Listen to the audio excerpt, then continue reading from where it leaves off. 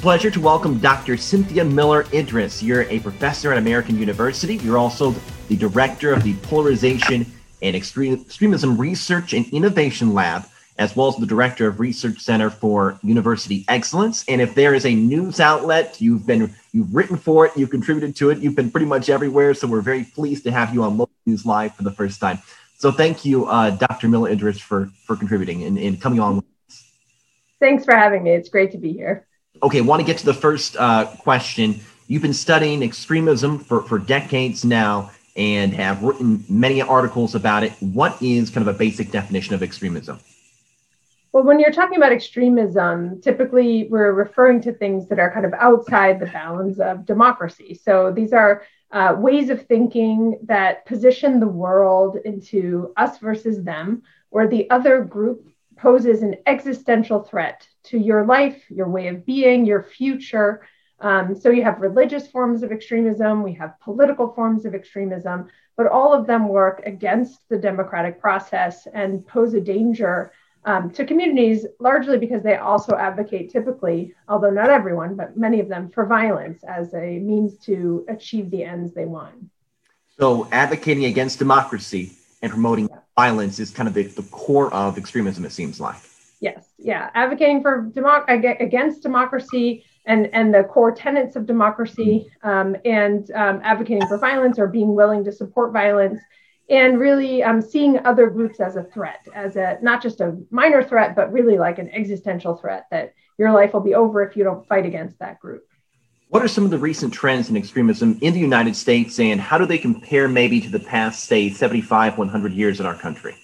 Yeah, we've always had, or not, always, but we've had a long history of extremist groups in the States. So from the Ku Klux Klan, after slavery, up through Marxist, revolutionary, leftist extremists in the 70s, anti-government extremists, as we saw with things like Waco and Ruby Ridge, and then Oklahoma City, one of the most lethal attacks with 168 people dying there in 1995, that bombing of the federal building. So we have had episodic kinds of extremism like that. And then, of course, post 9/11, much more awareness of religious Islamist or jihadi extremism, which affected European countries in greater numbers, but we also had here. So we've had a long history of it. What we have seen over the last couple of decades is that the extremist fringe on the white supremacist and anti-government side, the unlawful militias, have been growing, especially since 2008, 2009. So last 12, 13 years. But because authorities were so focused on jihadi or Islamist forms of terrorism after 9/11, there really wasn't the proper amount of resources or attention being paid to this other domestic threat. So that's really been turned around. We have a lot more acknowledgement, and there's an awareness that the Department of Homeland Security, DHS, under the Trump administration in October of 2020, declared that domestic violent extremism and white supremacist extremism in particular is the most lethal threat now facing the nation. So the trajectory and the trends have shifted, and that's where we are right now. Absolutely. What are some of the causes of this trend change that we've seen over the past 12 or 13 years? Well, there's no real formula that explains, just like school shooters, unfortunately, those kinds of tragedies, there's no perfect formula that says this is how we could predict, someone's going to end up, on the violent extremist fringe, but there are some commonalities that underpin a lot of it. And so one is a feeling of precariousness. So people feel less certain, less stable. There's less economic security in the country. There's more, of course, during the pandemic, a lot of health uncertainty.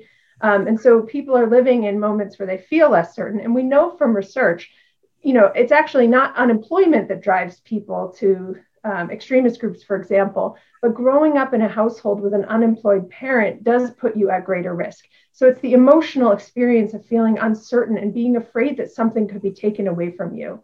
And so we see that kind of dynamic playing out a lot in this country and globally. So I should say this isn't just a US problem. There's been a 250% increase in far-right terrorism globally over the last 5 years. So a lot of countries are grappling with this same kind of fringe and backlash. What parts of the world and what does it look like, I guess, in other countries that are experiencing the same thing? Is it comparable to what it looks like in the US, or maybe it's a little bit different? Yeah, on the white supremacist extremist fringe, it's very similar. In fact, they're globally interconnected. They communicate with each other. Unfortunately, they inspire each other's attacks. We see this kind of live streaming of terror attacks like we saw out of Christchurch, New Zealand, and that was itself inspired by an attack in Oslo that happened 10 years ago this week, actually. So we have, those kinds of globally interconnected issues on the white supremacist fringe. The anti-government fringe is a little more specific to the US. You do have separatist and seditionist movements in other countries, ethno-nationalist groups that do, create terrorism. We see that in Northern Ireland or in Spain, where you might have ethno-nationalist or separatist groups, but you don't have the same kind of unlawful militias really forming. That is a more uniquely American phenomenon. So there are some important variations that explain that even though, as I said, there's a 250% increase globally, about half of those incidents and half the deaths are in the US. So the US has a bigger problem than other countries. There's some telltale signs. Let's say a relative or a friend may be kind of dipping their toes into those extremist ideologies. Are there any telltale signs they may be doing that?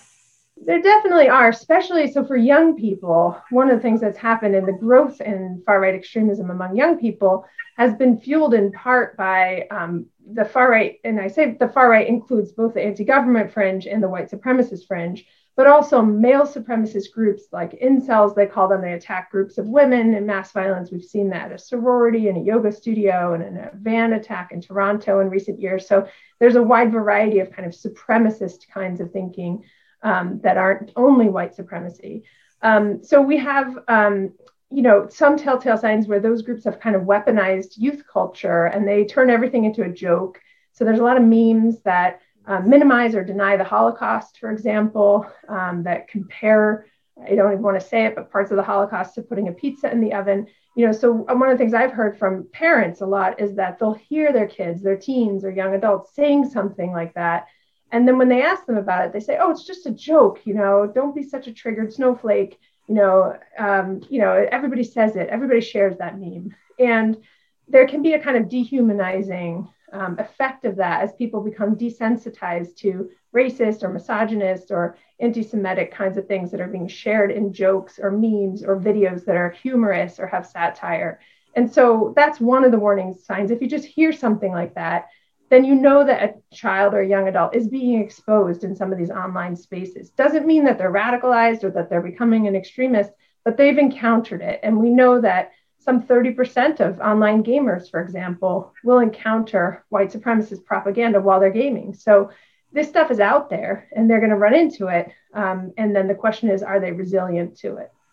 Dr. Miller-Idriss, is there a pattern of changing this in the past, something that maybe people have done, they've stepped in and been able to reverse any previous negative trends towards extremism that maybe we can apply to what we see here today?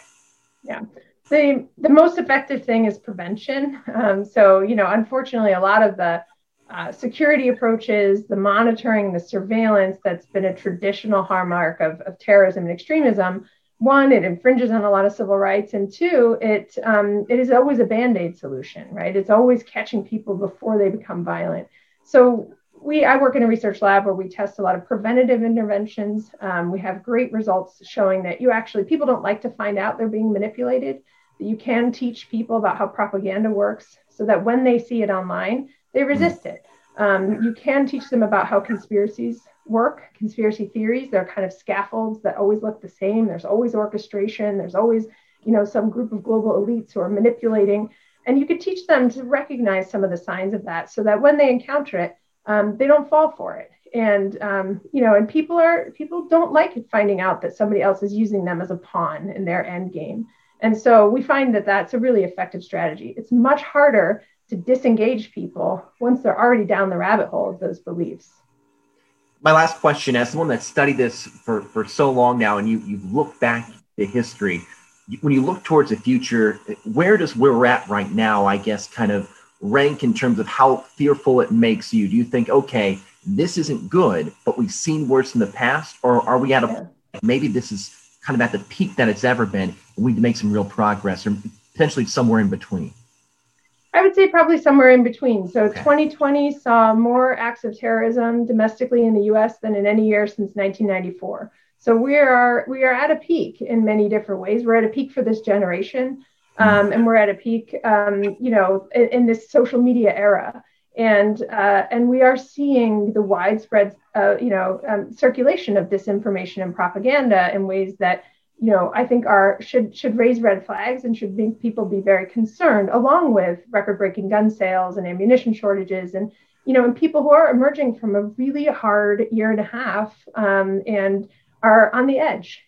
So we're seeing road rage incidents and just very difficult polarization. And so it's a country on edge that is heavily armed, being exposed to a lot of propaganda and disinformation, and that's a kind of perfect storm. But I think we do have now, the Biden administration has released the first ever national strategy to counter domestic extremism, domestic terrorism. We have the new threat assessment from the Department of Homeland Security. We do have gradually, I think now, the attention of counterterrorism and counter-extremism authorities, and hopefully that will follow with some implementation that will really start to turn this around.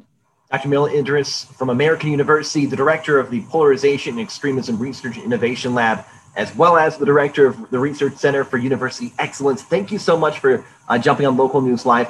You're active on social media.